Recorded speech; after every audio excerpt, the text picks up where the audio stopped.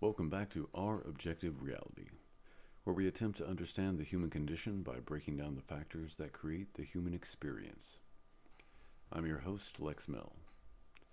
On today's episode, I'm going to break down some aspects of my own upbringing, piecing together the journey that I have embarked upon and how I have learned to navigate the experience despite the obstacles that I have faced with and how I became the man I am today. I was the middle child of 5 children. Not to mention, I was diagnosed with Asperger's syndrome when I was 7, in a time where there wasn't much information regarding the condition. My mother worked night shift, so she wasn't present most of the time, and my stepfather was a very militant and religious individual who, although felt like he was doing what he thought was right at the time, would not tolerate disobedience. Asperger's syndrome, or more colloquially known now as on the autism spectrum, played a significant role in my experience as a child. To put it simply, I see the world as information that has to be inputted into my system, aka my brain. The more information I have, the better I am at navigating my experience. Without adequate information, it became very difficult for me to do as I was told, simply because an adult told me to do something. I always have been inquisitive, for there is no such thing as a stupid question. To say the least, I was seen as a very combative child due to my non-compliance. I realized as I became older that in order for me to have less altercations with not only adults but other children as well, I would have to learn what I later found out was called masking, or acting, to put it directly. As without adequate information to be able to navigate social situations, I was put at a disadvantage and have struggled to make and maintain friendships even to this day. I eventually learned that I would have to succumb to social trial and error to acquire enough data for these social interactions to be able to mask well enough to blend in with my peers. Over time, my adaptation of social and societal standards, combined with my lack of love and communication at home, led me to developing behavioral patterns akin to that of a people pleaser, where I would sacrifice my own wants and needs to cater to the approval of others, which more often than not led me to have many situations that put me in a path that was not in the best interest of myself, but more for those that I was seeking the attention of. My stepfather tried to guide me with religion, military structure, threats of sending me off to boot camp, calisthenics, drinking Dawn dish soap, and cups of white vinegar. These were the more mild forms of guidance, after the taking me to the shed to be beaten with a board while holding onto a black metal pole with my bare skin exposed to further the punishment was no longer working. In a way, looking back, I feel like I intentionally got in trouble just so that I could have the attention from my parents.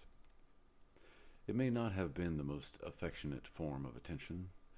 However, in a way, it did help me learn to adapt to the disadvantages that came with my conditions. I've learned to endure whatever is necessary to achieve the outcome that is required. No matter how hard it may be, how much it may hurt, or what the repercussions may be, the end result would be achieved if I endured enough. I feel as if my parents not catering to my condition made me into the tank that I am today. Now, I can't say for certain, but based on patterns of behavioral conditioning, if I were coddled and had my condition catered to, I would not be as far in life as I am today, as I would have relied too much on others to meet my needs. From the age of 8, I was in and out of behavioral facilities due to my noncompliance. Honestly, sometimes I would act out intentionally just so I can go back to the place that had structure, better food, and after going enough, I would be able to manipulate the system and the staff to make the experience more enjoyable. Although this would go on for years, it did have a direct impact on the realistic standards for becoming an adult that misplaced my understanding for what was deemed normal or acceptable. My home life was lacking in structure. The concept of anything family related was the source of constant anxiety and dread. The facilities I were in were predictable, structured, routine, and were very easy to navigate after I established a baseline for what was to be expected.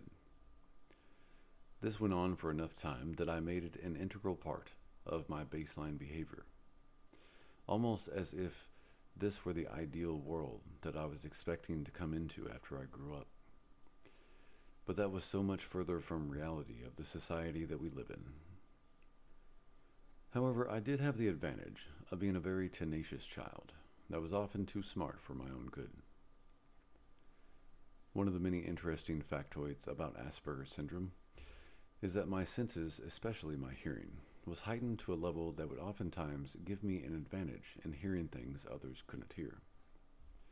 It also came with the drawback of not being able to withstand fire alarms or becoming increasingly irritated at the sound of the lights buzzing at school, despite being told that I was making things up for attention. Not to mention refrigerators and, well, there's a plethora of sounds that I won't get into. I did have a doctor once tell me that I would never be able to understand other people and their social cues, as that is something that individuals on the spectrum sometimes have difficulty in maintaining. However, for me, my tenacity and my insatiable thirst for knowledge led me to studying psychology from the age of 7, and it has persisted over the years. That pursuit has led me into various different topics, including sociology, neuroscience, neurolinguistic programming, or NLP for short, philosophy, epistemology, or the study of knowledge, as well as linguistics, to name a few.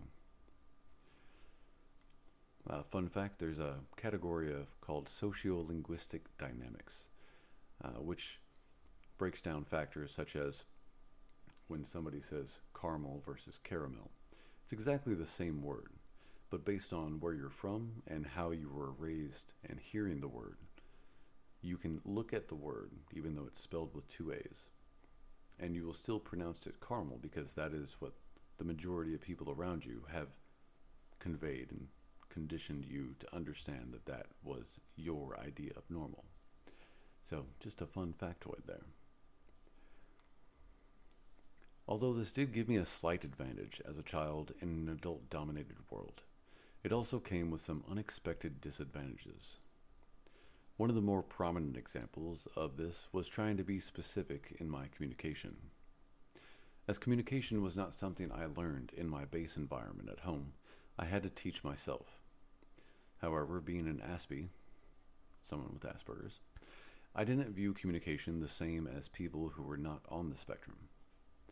I felt like if I could be more precise in my communication, that I would solve my problems of being misunderstood.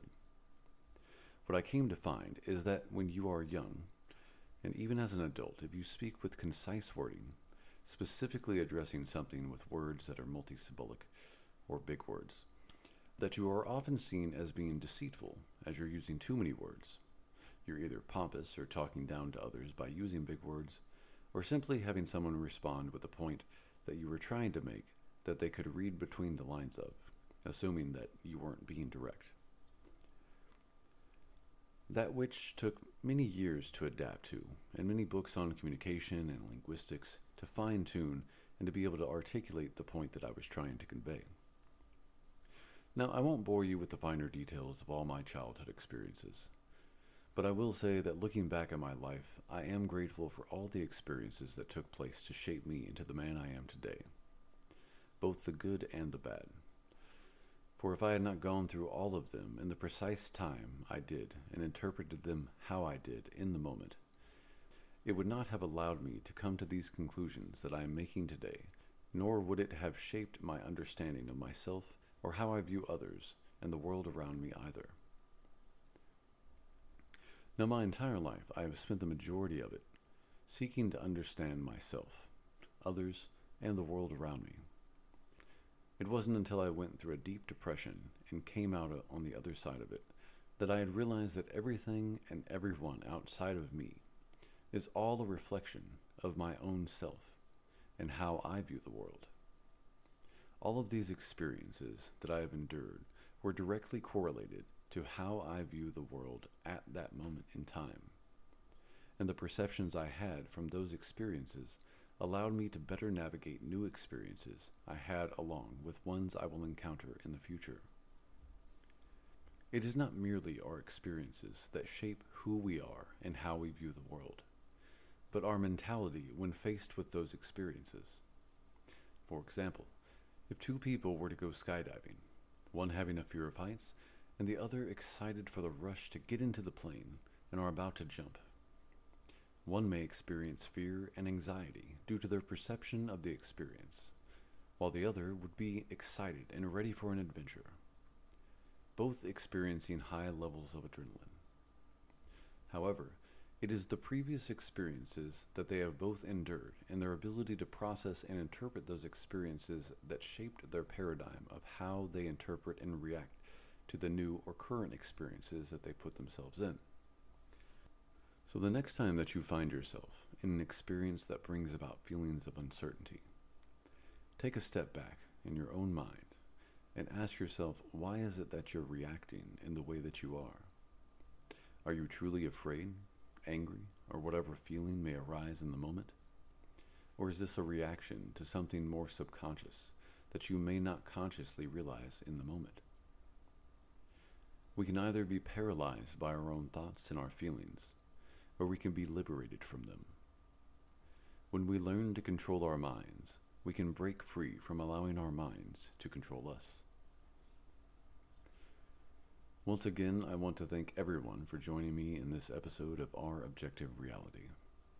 I look forward to sharing more of my mind and my perceptions with you in each new episode. It has been my passion to begin this for the past 3 years, and I am inspired to see where we can take this as a collective experience. As always, have a wonderful day and a beautiful existence.